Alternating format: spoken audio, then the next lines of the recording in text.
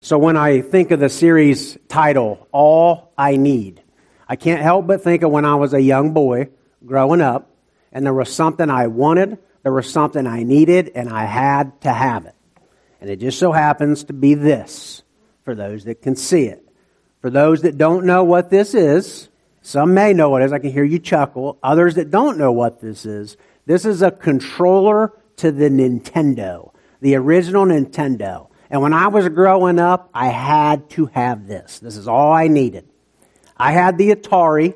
Who remembers the Atari? Oh yeah, everybody. Had the one joystick, maybe one button, but I knew why they called it the joystick, because it brought so much joy to me, that stick did. Playing Centipede and all the games.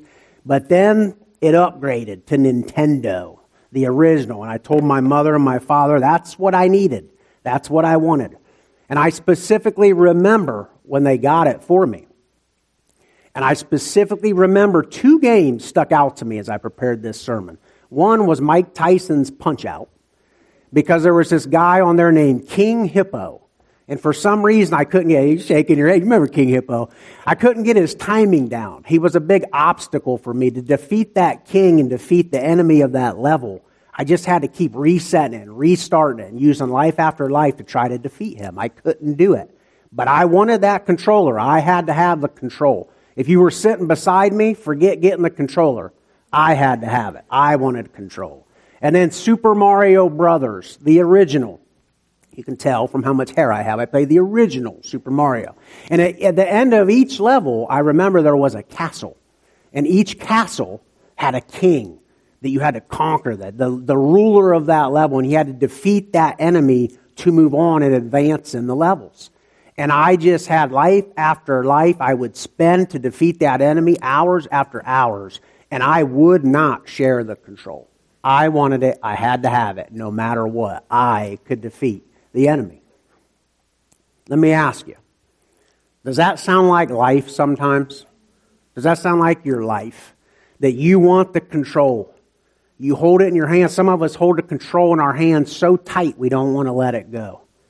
But in life we have one chance. You can't keep resetting and restarting. You don't have life after life to defeat the enemy. See, in real life, life can be hard for us all. See, it can be easy, but then it gets difficult and there's obstacles. And we have enemies to defeat at every level. One of them being ourself, one of them being this world, and one of them, the main one, being the enemy that we can't defeat. No matter how much control we have, no matter how much we hold it, we can't defeat that enemy on our own. We need a king and we need a savior. We need to be able to hand it over, hand the control to who it goes to, which is the king. That's what it's going to be about today. It is time to let go. I don't know what you came in here with this morning, whether you believe in Jesus Christ or you don't believe in Jesus Christ. We all can agree that life is rough at times, and we want control. Some of us hold on to it too tight. Some of us would sit in here today and honestly say they don't have control. They don't, let alone hold on to it. They don't have any control right now, or they're losing control. They're getting news in their family and in their life that's just destroying them, and they're lost. They don't have control. I want to encourage you this morning that there is a way to hand over the control to who it belongs. The one who defeats the enemy. The only one that can defeat the enemy. Jesus Christ, our King. So let's start by defining King and Jesus and Christ. Because Christ is not Jesus' last name. See, it's not like Josh Atwell up here talking. It's not like Jesus Christ is first and last name. Hey, I know Jesus Christ is first and last name. That's not his last name. So it's important that we define King, define Jesus, and define Christ. See, what is a king and what do they do? Some examples typically we know of kings, not in all situations, but typically. A king is king by birthright. A king is typically royalty, has a royalty ruling about them. They're the head of the nation, like Jesus is the head of the church. They unify. They support. They provide. They defend. They unite. They're the identity. They have authority. They have control. And kings have the right to release people from prison. Some kings can release people from prison. Whatever they're in prison for, the captive, whatever's holding them, they can release them. Then you have Jesus. Jesus meaning the Lord saves, the Lord is salvation. God is with us. Jesus. And then you have Christ, which is from the Greek word Christos. And it literally is the equivalent to the Hebrew word that means Messiah, the anointed one, the chosen one. So then you put all that together. What do we have in Jesus Christ, our King? You have the anointed one, the chosen one, the one who is salvation, the one who saves, the one who has the control, the authority that can release you and me from prison, from bondage, from captive, from slavery. That's what we have in Jesus Christ as King. It's important to define that as we get into how we're going to approach this morning and the goal. See, we have one main objective this morning. It's for each one of you in here that believe in Jesus to leave here this morning encouraged, refreshed, and renewed that Jesus Christ is your King, and you know how to release control. You're reminded of it, and you are so comforted and find so much joy in our King. And for those that don't know Jesus Christ, it's for you to be taught this morning what you can have in Jesus Christ, our Lord and Savior. That's the main objective this morning.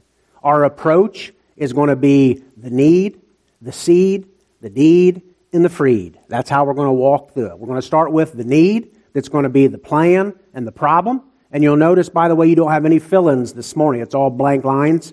That's okay, because we're going to go on a road together this morning. We're going to go on a journey. And what I would love for you to do is when I make a reference to a book and a chapter and a verse, write it down.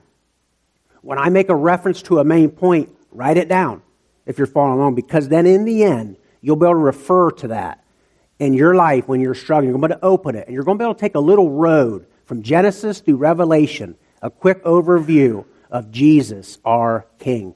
And it's going to encourage you. You can walk the road again on your own. But we're going to start with the need, the plan, and the problem. Then we're going to go to the seed, the prophetic word of the Messiah, the King.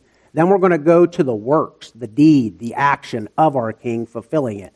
And then we're going to go to the freed, the application, how that applies to us. That's going to be the approach, and that's how we're going to tackle it this morning. So that brings us to our first point this morning. God's plan is for God's people to rule God's world, God's way. I'll say it again. God's plan is for God's people to rule God's world, God's way. I'm going to read Genesis 1, 26 through 27, and I'm going to be using a lot of scripture this morning because that's why we're here. We're going to let God's word speak. I'll be reading a lot of it this morning to drive it home. Genesis 1, 26 through 27. I'll read it now. Then God said, "Let us make man in our image, after our likeness, and let them have dominion over the fish of the sea, and over the birds of the heavens, and over the livestock, and over all the earth, and over every creeping thing that creeps on the earth." So God created man in his own image. In the image of God he created him, male and female, he created them. So that's the plan, right? God's plan for mankind is to have some control, have some authority. But the key there is God's world, God's way. God created the world and everything in it. He created us. He controls our every breath, and he had a plan, which leads us to the problem. The need for a king, the need for the seed. I'm going to read Genesis. Like I said, we're going to go right on a road here, starting with Genesis and end with a little bit of Revelation and walk right through it. Genesis 3, 4 through 6. The problem. But the serpent said to the woman, "You will not surely die, for God knows that when you eat of it, your eyes will be opened, and you will be like God, knowing good and evil." So when the woman saw that the tree was good for food, and that it was a delight to the eyes, and that the tree was to be desired to make one wise, she took of its fruit and ate. And she also gave some to her husband who was with her, and he ate. See that desire, that wanting more, the make one wise, the control, the power, wanting more.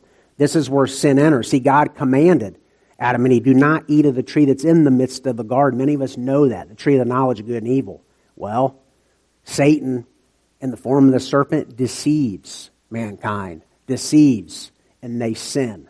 That's the problem, the fall. Sin enters.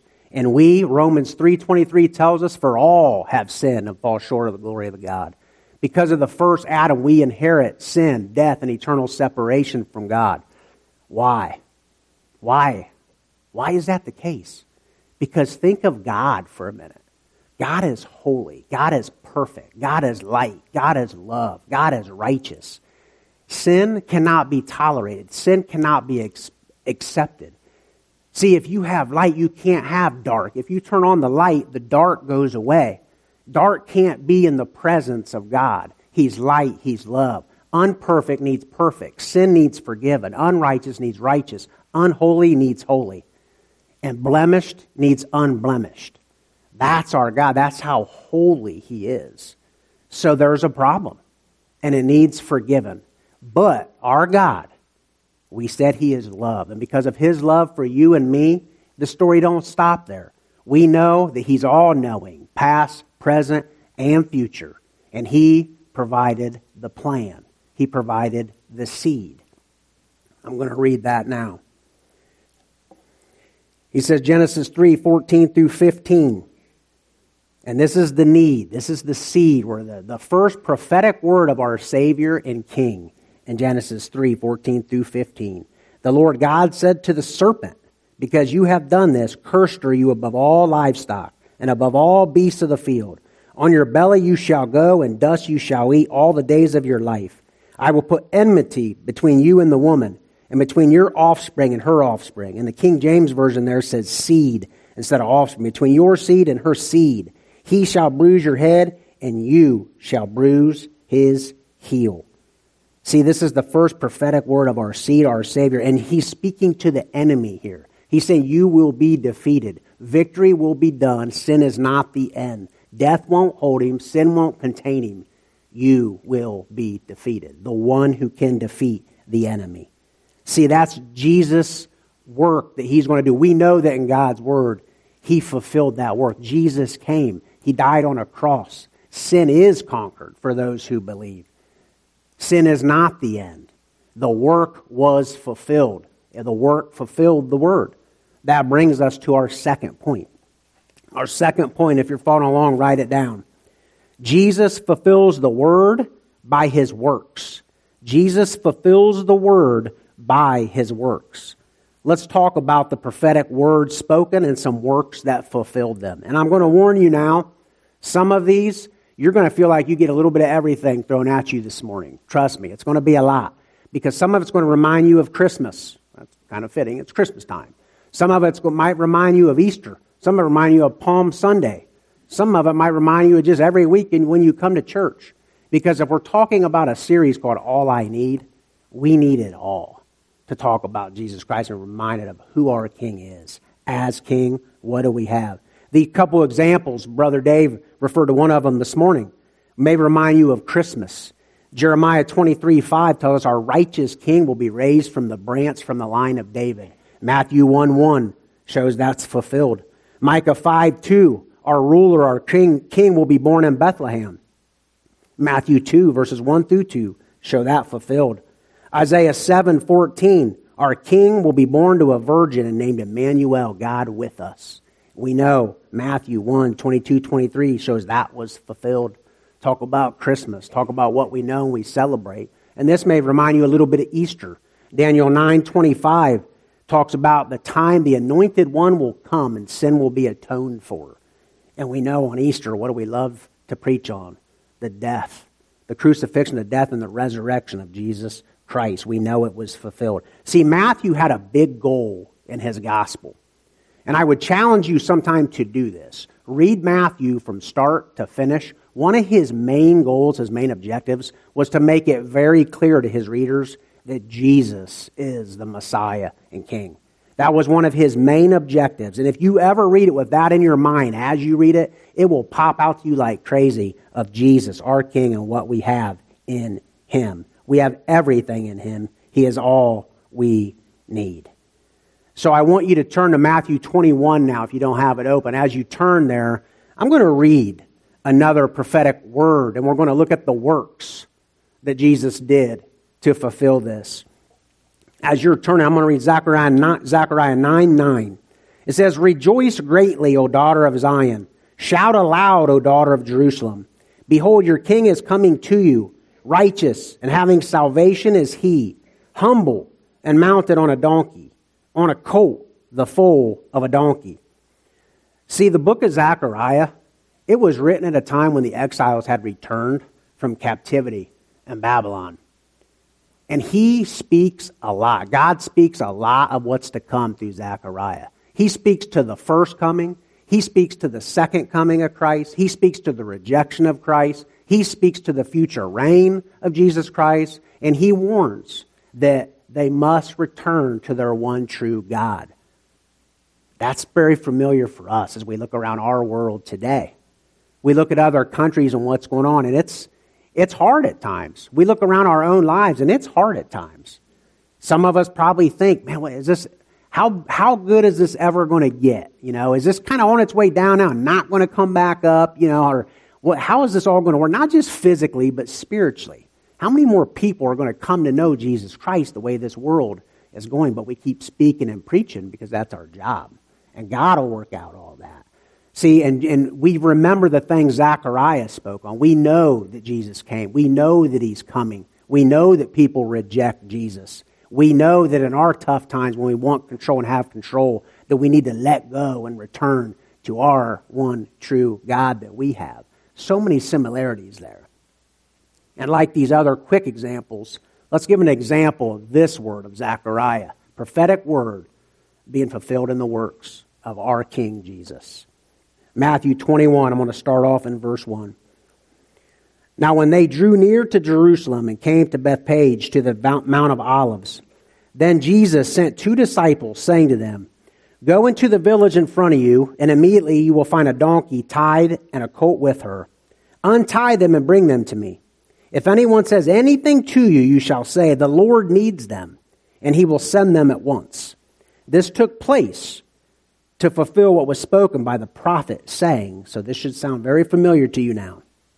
Say to the daughter of Zion, Behold, your king is coming to you, humble and mounted on a donkey, on a colt, the foal of a beast of burden. The disciples went and did as Jesus had directed them. They brought the donkey and the colt and put on them their cloaks, and he sat on them. Most of the crowd spread their cloaks on the road, and others cut branches from the trees and spread them on the road.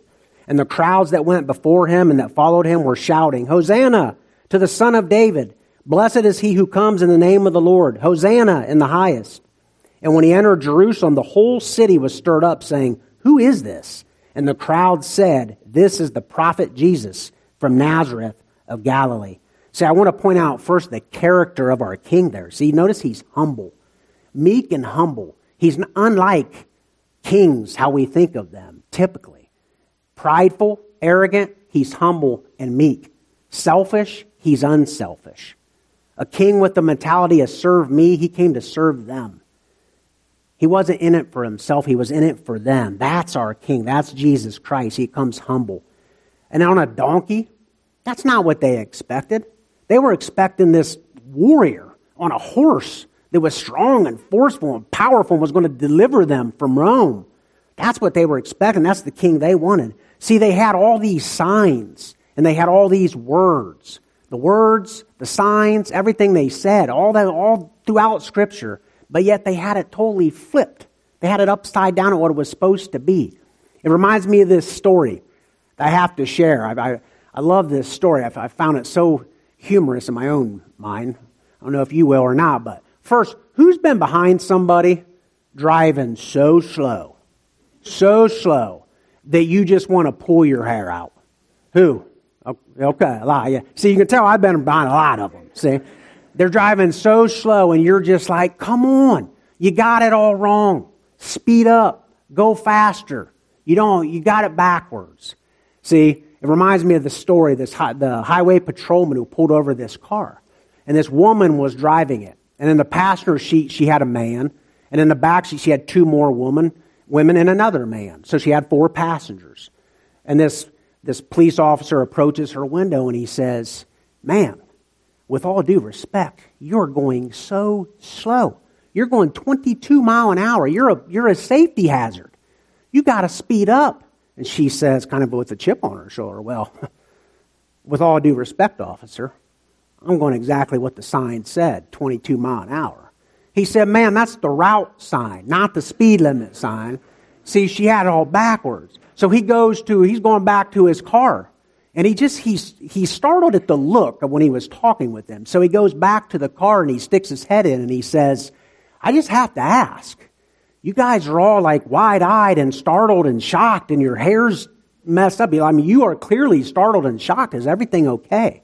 And she says, well, officer, we did just get off of Route 119. So I love that. See, they had all the words, they had all the signs, but they had it backwards. That's kind of like them. See, not what they expected. That's not what they wanted. That's not what they expected. They had it wrong, but Jesus had it right. He mounted up anyway. He did what he had to do. He knew what he was entering, and Jerusalem. He knew what was coming. He was just days away from his death, and he knew what the right thing to do with. And where they had it wrong, he still had it right. He did what he had to do. That's our King who's still mounted up. And as we talk about what he was coming to do in that arrival and that entry into Jerusalem, we have to talk about what he did for you and me as our Savior and King. The other prophetic word that is huge, and we know this word was fulfilled in his works. I'm going to read Isaiah 53, 1 through 5 to you. And as I read it, just listen to every word about what our King was going to come do. Who has believed what he has heard from us? And to whom has the arm of the Lord been revealed? For he grew up before him like a young plant and like a root out of dry ground. He had no form or majesty that we should look at him, and no beauty that we should desire him. He was despised and rejected by men, a man of sorrows and acquainted with grief, and as one from whom men hide their faces. He was despised, and we esteemed him not. Surely he has borne our griefs and carried our sorrows, yet we esteemed him stricken, smitten by God and afflicted. But he was pierced for our transgressions. He was crushed for our iniquities. Upon him was the chastisement that brought us peace, and with his wounds we are healed. For you and me, Jesus entered Jerusalem. For you and me, Jesus wore a crown of thorns. And I think of those thorns, I think of the thorns in my life, the sin in my life, and I think of that crown and those thorns and how my sin was placed upon him. And he bore all my sin. He rode into that city that day knowing what was to come. And that's what my King did for me. But we know that that's not the end. He was crucified and he died, but death couldn't hold him. Sin wasn't the end. Sin can't stop him. See, he rose again. And we know that Psalm 16:10, the psalmist says, for you will not abandon my soul to Sheol, to the place of death, nor let your Holy One see corruption. Jesus wouldn't see corruption. He wouldn't see death. He would raise again. Death couldn't hold him and sin couldn't stop him. That's our King, a King who laid down his life, a King who is love, a King who served first so that we want to do everything we can with all of our everything we have to serve him. Greater love is this than one who lays down his life for one another. And that's exactly what he did. Not a prideful king, not an arrogant king, a humble, meek king who did it all for you and me. That's our King. What a reminder to what we have in our King. And how does that apply? I just said you and me. That gets us to the freed. See, we talk about the seed and the prophetic word and the deed, the actions he's done to fulfill them, and the actions he will do to fulfill the rest, by the way. He came, but he's coming, and we know that. But the freed, you and me, how don't it apply to you and me? It's all about you and me. It's for you and me. Everything he did so that we could be saved out of his love. That's the application. Our last point. Point 3, Jesus as King sets free those who truly believe.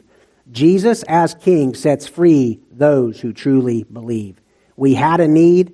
We got the seed. He did the deed. And those who believe are freed. If you look back at Matthew 21, verses 8 through 9, it says, most of the crowd spread their cloaks on the road, and others cut branches from the trees and spread them on the road. And the crowds that went before him and that followed him were shouting, Hosanna to the Son of David.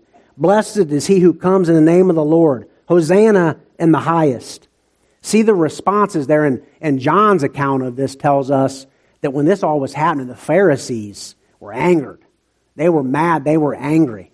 See, because there's two responses. There's to reject and there's to accept. And many rejected Jesus. The Pharisees rejected Jesus. Some of his own rejected him. Some of these right here that were chanting Hosanna would days later be chanting, crucify him, crucify him. Because he was not the king that they thought when he was tried and arrested. They thought they were going to be delivered from Rome. Some of them didn't realize he was coming to deliver them from something much greater, something eternal, not temporarily, from eternal sin and death and separation, a king with much bigger things in mind. Some of them didn't even realize that. Jesus was rejected by so many. Peter denied him. Judas betrayed him. All down the line, people rejected Jesus. But there are some who accept Jesus. They know. They know who Jesus is. They know what he came to do. They believed in Jesus. See, the garments that they had, those were a sign of honor, of submission, of recognizing the royalty. That's their cloaks. That's those garments they laid down. Some people really lay that down. They submit. They realize. They lay it all down. They know who Jesus is. And those palm branches, those aren't just regular palm branches. If you know Scripture, you know in Leviticus, those palm branches were held to celebrate and rejoice God delivering them from Egypt. Here they're being laid down saying, God, save us. Hosanna means save us now, pray, save us. That's exactly what it means. It's an expression of praise. See, there are some who, when they say that, they do get it. They realize who Jesus is and what he's came to do. They accept. And for you and me, we know God's word speaks to something else we say when we believe in Jesus Christ as our Lord and Savior. Romans 10, verses 9 through 10 says, because if you confess with your mouth that Jesus is Lord and believe in your heart that God raised him from the dead, you will be saved. For with the heart one believes and is justified, and with the mouth one confesses and is saved. Some accept, some reject. And some are just stubborn because it's not what they expect. It's not their terms. It's not their way. They want the control. They want that control and they don't want to release it. Let me ask you this morning, in your life, whether you believe in Jesus or you don't, where are you at right now? Do things happen that you don't expect? It happens in all of our lives. I remember when my daughter Whitney, Donna and I's daughter Whitney, was being born, and we were told she was a boy. So we decorated the room in Noah's Ark. It was all blue. The nursery was ready to go. We were all ready for our boy. And then we found out, Winnie don't sound like a boy's name, right?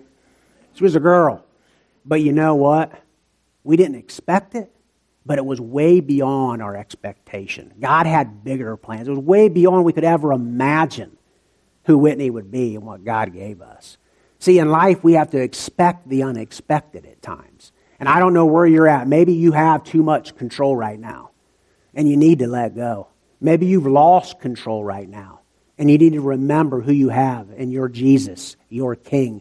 You need refreshed in that and renewed in that. Maybe that's you this morning. I was on my way to Columbus this past week as I was preparing this, and I came across this audio, and we're going to play it here in a couple minutes because it hit me hard. I have to share it with you because I don't know if you've ever heard somebody or heard someone's words and they just hit you at the right time. I'm not a very emotional person. My wife would probably agree to that. I see her smiling now. But this brought tears to my eyes. When I heard this, I was driving. It made me want to run through a brick wall for Jesus. This video reminded me of no matter what I have going on in my life, who Jesus is as King and what he does. And I want you to take 3 minutes. See, it's a 3-minute video, and 3 minutes goes quick if you're focused and you're zoned in on what's before you. I want you to shut everything out that's going on in your life right now. I want you to listen to every word this man says. And every word that comes up on the screen, I want you to look at it as it scrolls. And I want you to think of your life. And I want you to remember what Jesus is and who he is and what he does as your King. Some of you may have heard of this man. I had never heard of him. His name's S.M. Lockridge. He was born in 1913 and died in 2000. He was an old Baptist preacher in California. California. And when you hear the passion in this man's voice, God speaking through him, the love he has for Jesus, our King, it will remind you of what you have in your King. I wonder, do you know him? My King is a sovereign King. No means of measure can define his limitless love. He's enduringly strong. He's entirely sincere. He's eternally steadfast.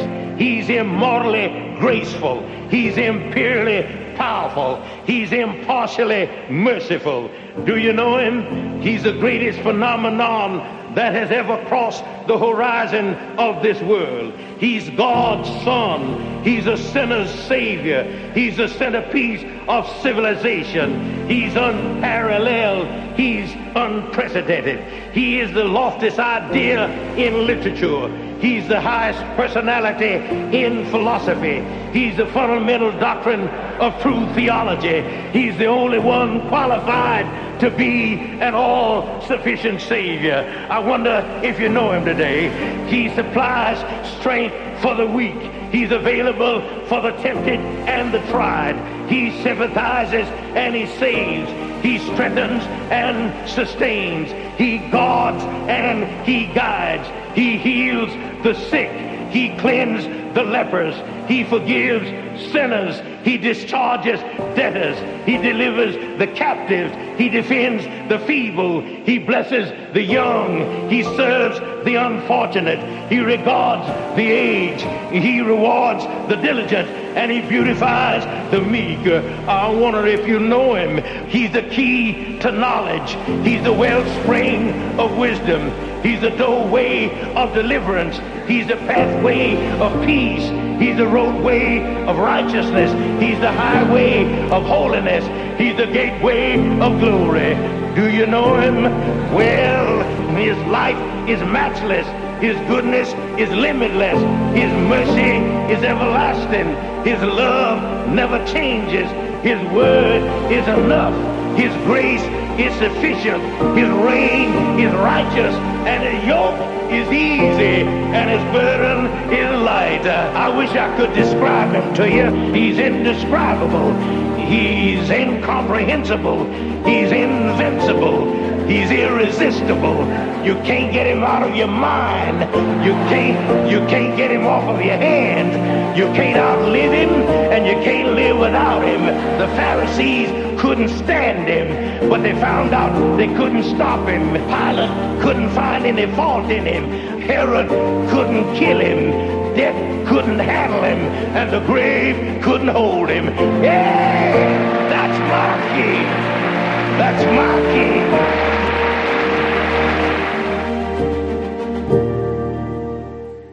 That's our King. Yeah. That's our King. And if you don't know Jesus Christ this morning, that can be your King. And if you're struggling in your life right now and you need that reminder, that's your King. If you talk about a title of a message, All I Need, and you talk about Jesus as King, I couldn't put it any better than he did. I actually printed it off because I was going to read it. And I'll be honest, would you rather me read that or that man say that? I think the video was the way to go on that one. You couldn't describe it any better. He does an amazing job. It reminds me of Jesus that came, but Jesus that will come. Our King of Kings, our Lord of Lords. He came as a lamb. He will come back as a lion. He came on a donkey. He will come back on a white horse that represents purity and victory. They use those palm branches to celebrate being delivered from Egypt. They use these palm branches for some thinking they were delivered from Rome, others knowing Jesus was there to deliver them from so much bigger, so much more from the real enemy in life. In Revelation, I said Genesis to Revelation, I said all seasons, Christmas, Easter, Palm Sunday, and every week. All I need is Jesus, and we've had a little bit of it all. Revelation 7, I'm going to read it. This is John. He says, "After this I looked, and behold, a great multitude that no one could number from every nation, from all tribes and people and languages, standing before the throne and before the Lamb, clothed in white robes with palm branches in their hands, and crying out with a loud voice, 'Salvation belongs to our God who sits on the throne and to the Lamb.'" See, he entered the earthly Jerusalem. The palm branches, it's all points to the heavenly Jerusalem and the rejoicing of our Jesus, our King that will reign. Listen, this Christmas, don't let it be about the present under the tree. Let it be about the presence of your King in your life, the man who hung on the tree. Let that be what this Christmas is about. Nothing else other than that. Maybe you need to cry out this Christmas, Hosanna, God save me, save me. I know who you are, I believe in you, and I praise you. Maybe you need to just shout out praises of God, thank you. Thank you for what you've done in my life, for saving me. Thank you, God. Maybe you need to cry out about that control. God, I let go. I let go of the control of my life, or I have no control of my life, and I needed this reminder of my King Jesus. Let me close this in prayer.